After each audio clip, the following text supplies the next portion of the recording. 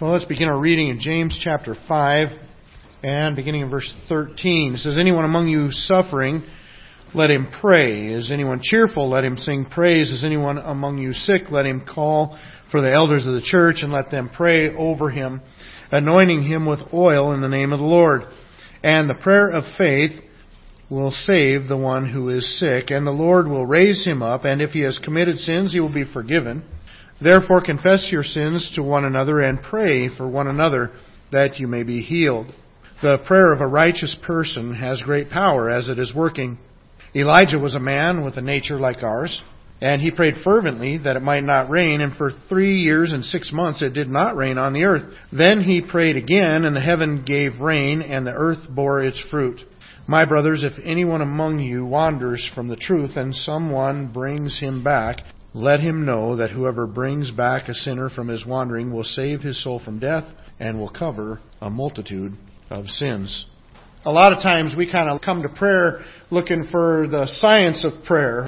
Science deals with formulas that if you pray in this way, and it's not just a confusion within Christianity, it's a confusion around the world. You know, you look at other religions of the world and they have confusion. You have to pray facing a certain direction and you have to pray pronouncing all the words just right, and they make a real rigid formula out of it. You may not even understand the words that you're quoting, but as long as you pronounce them correctly and you're faced the right direction and you do it at the right times of the day, then your prayers are heard. That's kind of boiling prayer down to a science. If you get together the right formula, then prayer is successful. Prayer really is actually kind of more like an art than a science. And it's not just a matter of getting a formula that becomes successful. It is communication with the God who created you. It's hard to pin down an exact formula for prayer, but yet we still find ourselves wanting to do it. There are things to learn about prayer, so that's an important aspect of it, but we can never quite get it to where it completely satisfies us. We see it even in Scripture. You know, Jesus' disciples would come to Jesus and say, you know what, John's disciples taught him how to pray. You teach us how to pray. When you look at how many books on prayer that are out there, we have a hunger to know how to pray and do it right, but often we try to reduce it to that formula. And it's really, though there are some things about it that are science, kind of a little bit, a lot of it's more towards art. Well, James and all the practical insights that he's given them and practical instruction that he's given them through the book, he ends with what is one of the most practical subjects, and that is prayer and how it fits into our life. Now, there's a little confusion around this passage, and there has been for over 1,000 years. About the 8th century, the Catholic Church came up with a sacrament of extreme unction. And that's where if somebody's a good Catholic, but they're in danger of passing away soon, then the Catholic priest will go and perform the sacrament over them that is supposed to bring them healing and usher them into the presence of God. At the same time, within Protestant Christianity, you also find some people with kind of the name it, claim it philosophy, we'd call it, use this in support of their understanding that anytime anybody's sick, you name your sickness and that you are now healed and claim that, and then you will be healed on every occasion. Though experience teaches us otherwise, and Scripture teaches us otherwise also very clearly, they would look to this passage and say, look and see what this passage says. Well, this passage actually is not technically about healing, but this passage is very absolutely about prayer.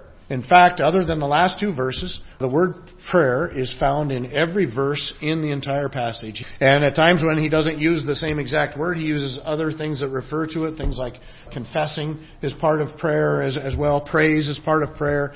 And so this passage is just repeatedly, over and over, points to prayer. When James was writing this letter, he said, lastly, the last thing that you really need to focus on, the part of the thing you really need to have in your life is prayer. And that's what we need in our life as well.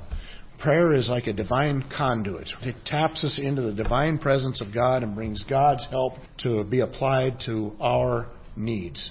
It brings us before the throne of God where we can better understand His will in our life and submit to His will in our life and be an impact in the plan of God as our prayers line up with His will to accomplish great things to His honor and glory. As we consider this morning, this subject of prayer in this passage, the first aspect that he deals with is the participants of prayer. And there's actually a couple different ways that you can break this down. One of the ways that I see him bringing it down is by, well, first of all, he deals with individuals. In verse 13, he calls individuals to pray. Notice what he says in chapter 5, verse 13. Is anyone among you suffering? Let him pray. Is anyone cheerful? Let him sing praise. And so he just says, look, whatever circumstance you're in, then you need to pray. And so he starts out by calling individuals to pray. But then he doesn't leave it there. He also points to the leadership. And he says, look, you know what? Our pastors, they need to be praying for you. And so bring your request to them. And the leadership of the church should be praying for you. In verse 14, he says, if anyone among you is sick, let him call the elders of the church and let them pray over him, anointing him with oil in the name of the Lord. If you're going through these struggles, if you're going through this suffering, then don't bear it alone. Call the pastor, call the elders of the church, get them together and have them pray over you. Have them pray for you. That's a vital part of the ministry. If you look back at the apostles, when they were establishing the church and it came down to a decision, they were helping to take care of the widows and they were setting up a fund and the ability to take care of them. The apostles said, you know what? Let's appoint deacons to take care of this so that we continue to focus on prayer and the ministry of the word. And so they really focus on those two aspects, prayer and the ministry of the Word. Well, if that's the case, then just as important as us coming together to hear the preaching of the Word of God each week, we also need to be gathering together to be praying for the needs. In fact, that's why prayer has a prominent part earlier in our service, to pray for needs of people as we have them declared to us. And so the leadership needs to be praying. Now, in the previous one, notice it says, let him pray. In verse 13, it says, anybody that's suffering, let him pray. In verse 14, what does it say? Let them pray. And so he's moved from calling individuals to pray for your own issues to then going to the leadership and getting them to pray for you as well. But then he doesn't leave it there either. He calls the whole church into the process. Up into verse 16, it says, therefore confess your sins to one another and pray for one another. That little phrase, one another, is all over the New Testament. The church is all about experiencing life with one another. And there's really no way, in fact, even, I'm thankful for like our Facebook streaming and being out on YouTube and being on the radio and television and all that kind of stuff. That's a message, and those are beneficial. And I'm glad that other ministries are doing it, because I tap into some others and I find those very valuable. But you know what? It's not church. It's not the gathering. It's not the family meeting where you're a participant, not just a viewer. God has called us to this relationship with Himself and a relationship with one another as His children before His throne. And so, as much as I like, and I'm glad that we have those other ministries going out there, they're not to be the substitute. They're for like when you got to miss, when you're sick or you're traveling, or even if it's somebody that's tuning into us that goes to another church, it's not to replace their church. It's for some added help. But you know what? That's what he says. He says one another. You need to get before one another, confess your sins to one another. Doesn't mean you need to empty your whole life, but gain strength from one another. Be open and vulnerable to one another and gain that accountability, gain that prayer support. He says pray for one another. And so when we consider that, he calls us as individuals to pray. He calls leadership to pray. He calls the whole church to be involved in praying over one another. You could also break it down, as I said, another way, because he calls those who are suffering to pray. He calls those who are celebrating to praise. And he calls those who are struggling with sin to confess. And so you can also break it down by kind of like what's going on in your life. So the first thing that we see is the participants of prayer. We all need to be praying. But then also the next thing he explains to us is the forms of prayer. He uses several different words to refer to kind of different aspects of the prayers that we're to be offering up. The first one we see is petition. That's when you're just before God and you're just asking Him for something. And we find that in verse 13, because he says, look, if any of you is suffering, then you know what you need to do? You need to go to God. James has already hit on this back in chapter 1 when he was dealing with trials. And he says there's wisdom available to you. In fact, he said there's kind of an unlimited source of wisdom that's available to you. He says you just got to pray. You got to ask God for wisdom. He says God will give you the wisdom that you need, and He won't chastise you for it. You need to pray for your own situations, your own struggles. All those things that you're thinking about, all those things that you're caring about, all those things that you're stressing about, you know what you need to do? pray about those things. It doesn't take any more time to pray about them than it does to think about them. It doesn't take any more energy to pray about them than it does to stress about them. In fact, I would say it takes less energy to do that and has a much better outcome. But then not only is there petition, just asking God for things on an individual level, but there's also praise. Is anyone cheerful? Let him sing praise. It says, let him sing praise. The word is literally the word that we get our word psalm from, for the book of Psalms. And when you look at Psalms, it's a great example of what he's calling us to in this word, because David, no matter whether he's in the dumps or up on high, and he wrote most of the Psalms, he is singing it out to God. Part of our prayer should be petition, where we're asking God for things, asking Him to get involved in our situation. Another part of prayer is that we should be praising Him. But then not only that, notice also he calls us to intercession. He calls us to intercession. Intercession means that you're going to intercede for somebody else. In James chapter 5, verses 14 and 15, he says, is anyone among you sick? Let him call for the elders of the church and let them pray over him, anointing him with oil in the name of the Lord. And the prayer of faith will save the one who is sick, and the Lord will raise him up, and if he has committed sins, he will be forgiven. Now, here's the discussion that goes around this passage. What exactly is that talking about? Is it talking about a physical sickness? We pray weekly for people that are going through physical difficulties, that are dealing with cancers and brain tumors, and we pray regularly for people going through those things. And I'm very much in favor of that. But in this passage, what exactly is he talking about? I don't think that's what he's talking about. I'm very sure that's not what he's talking about. The reason is because of our understanding of a couple different words within this passage. If we get a better understanding of the words that they use to communicate this, we'll know more clearly what exactly it is in reference to. Because at first reading, it looks like if anybody's sick, in other words, if anybody has pneumonia or cancer or different things, then bring them before the church, anoint their head with oil, and pray over them, and then they will go out the door healed. But that's not exactly what it's talking about. When it says, is any among you sick? If you look throughout the New Testament, you will find that that word is translated in different ways. It can mean physical sickness, though it doesn't prominently mean physical sickness. This word is often translated not sickness, but weakness. Let's look at a couple of examples. In Romans chapter 8 and verse 3, it says, for God has done what the law, weakened by the flesh, could not do. By sending His own Son in the likeness of sinful flesh, and for sin, He condemned sin in the flesh. Weakened by the flesh. Is it talking about a physical ailment? No. It's talking about us in and of our flesh without the Spirit. The law can't really accomplish anything but condemnation. And so it's a spiritual weakness is what this word is used to describe there. In 2 Corinthians chapter 13 and verse 9, he says, for we are glad when we are weak and you are strong. Your restoration is what we pray for. He's talking about them being diminished so that these Corinthians could be lifted up.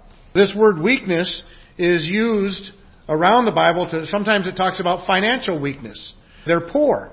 And it'll use that word weakness to describe their poverty.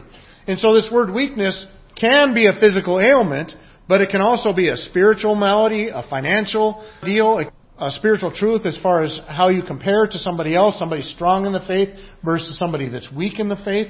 And so it's really this idea of weakness. 1 Corinthians 8:9, it says, but take care that this right of yours does not somehow become a stumbling block to the weak. He identifies them as weak. They're not physically sick. They're weak in their faith.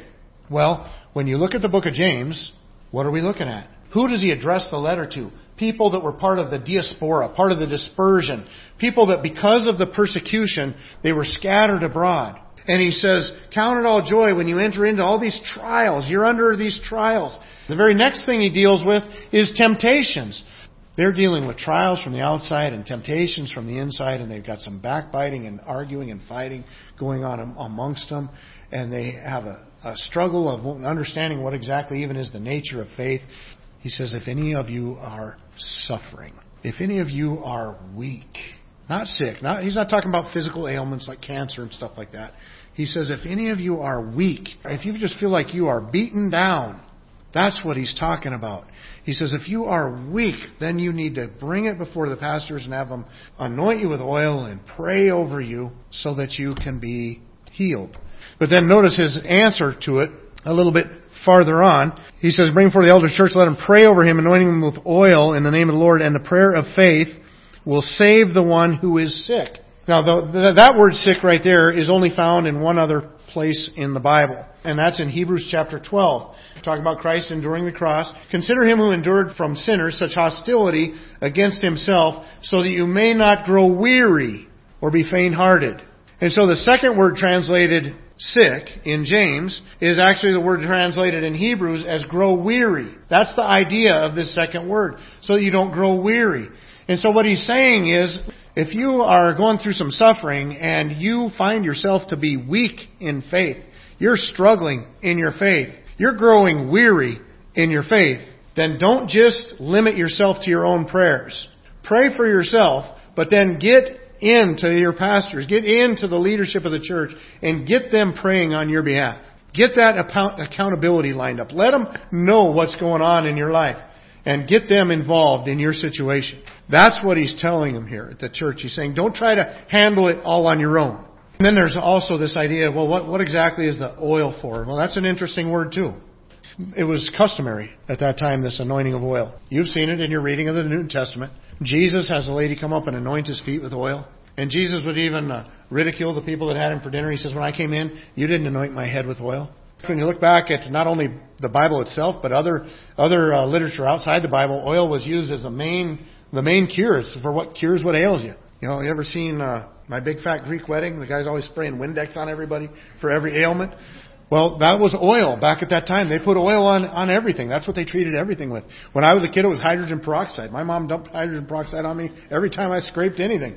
And actually, it's interesting. The word that James uses that's translated anoint here is not the word for ceremonial anointing. There was a different word that they used for anointing somebody like to become a leader or something like that. That's a ceremonial anointing is a different word used altogether. Actually, the word used here is the idea of rub oil on them. It was about like what we would think about rubbing lotion on yourself.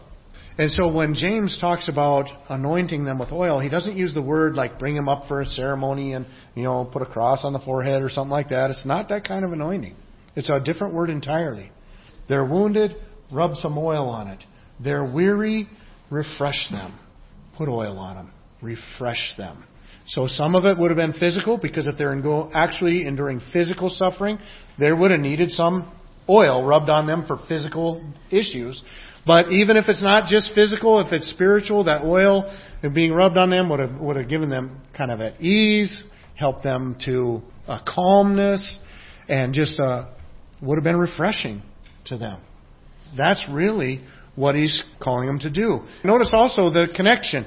If you're talking about physical ailments like sicknesses, like cancer and stuff, then why does he bring confession of sin into it? That doesn't really make any sense. But as part of this, in chapter 5, verse 16, he says, therefore confess your sins to one another and pray for one another that you may be healed. The prayer of a righteous person has great power as it is working. The point is, if you're weary, you're beaten down, you're weak in your faith, maybe you've even come to where you've participated in sin, you've fallen into sin because of the weakness of your struggle, then you know what? You confess that sin, you get on the right track, it all makes sense. If it's a spiritual weakness, if it's a weakness in our faith from being beat down by the persecutions and the problems and the suffering going on in your life, and you're feeling weak, then you get refreshed from this, then it all makes total sense.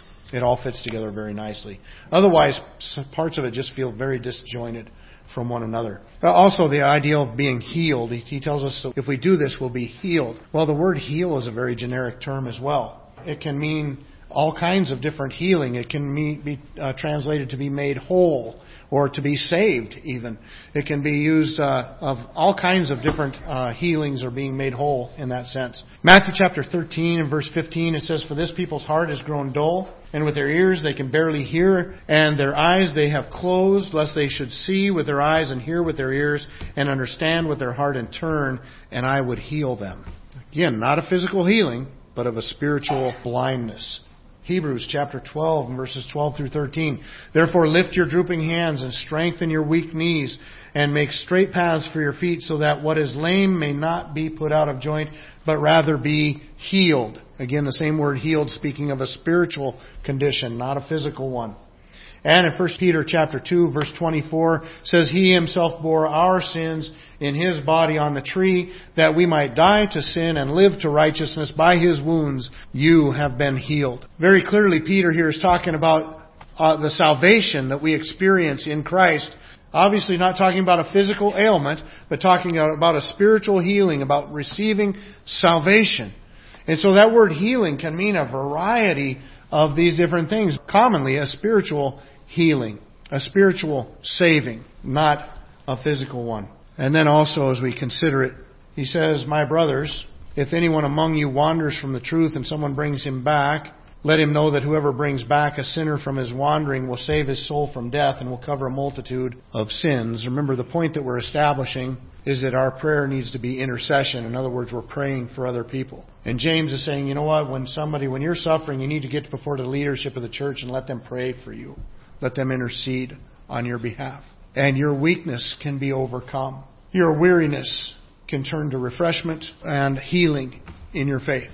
But then he also points in the last two verses to the necessity, the importance of this. He says we need to be praying for one another. We need to be confessing our sins. Why?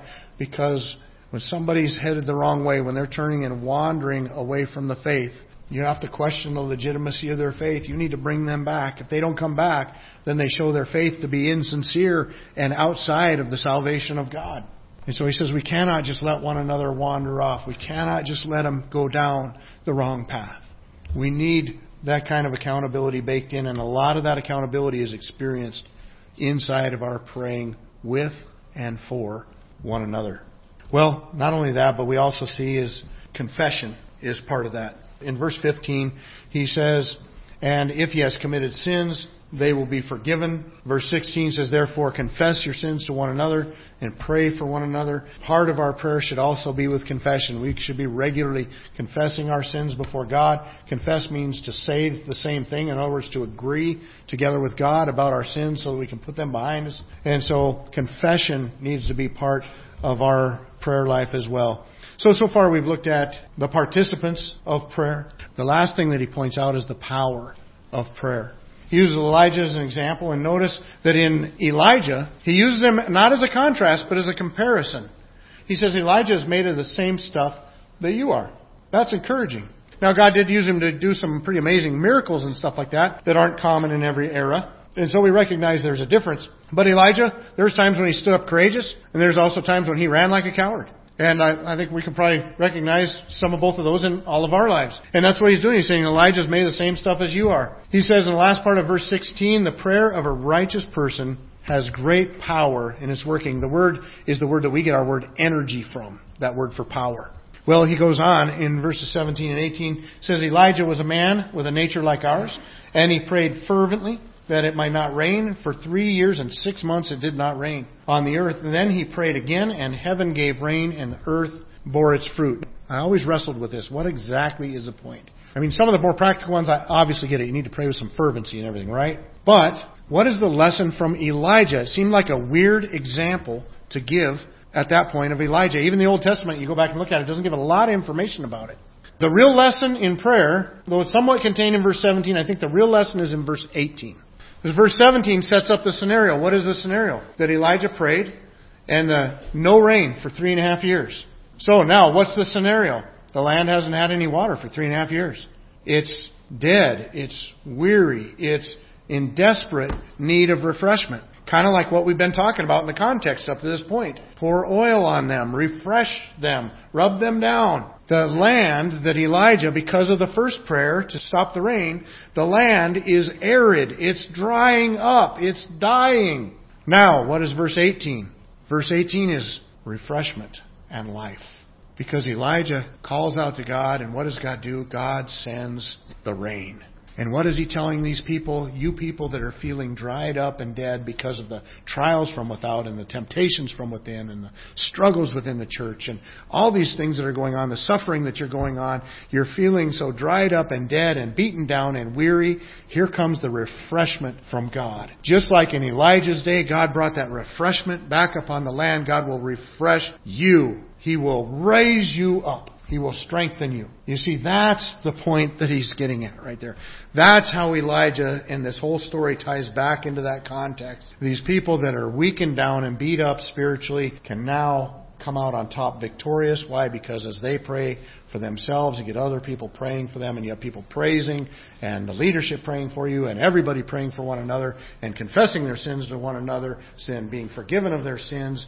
That is where we find the refreshment of God. That's where we find that forgiveness that he talked about as well. This power of prayer. We see a couple things. One of the things that he says is it needs to be fervent, and it needs to be righteous.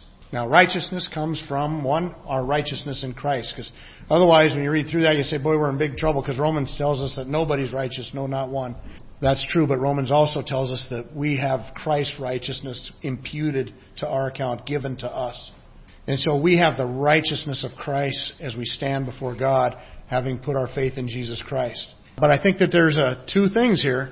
There's a imputed righteousness, which is a positional righteousness. When we get Christ's righteousness, our position before God is that we are righteous. But then there's a practical righteousness that we have to flesh out that righteousness of Christ. We got to live that in our lives. And so we have the righteousness of Christ, but now we need to live that out. We need to flesh that out. And that's what Elijah was doing. Elijah was a righteous man. He was living out a life of faithfulness to God. We get that through Christ in our relationship with Him. But then also, he talks about this fervency that Elijah prayed with. In other words, he was paying attention to it. It was something that he was focused on, very much so. And in fact, that's the word I would use. It needs to be focused prayer as well. So it needs to be righteous prayer coming from you in the righteousness of Christ and living out that righteousness before God. And it also needs to be a focused prayer. Sometimes my grandkids come to me and they want something from me, and I'm in the middle of something, maybe a conversation with somebody else, and they have to wait a minute.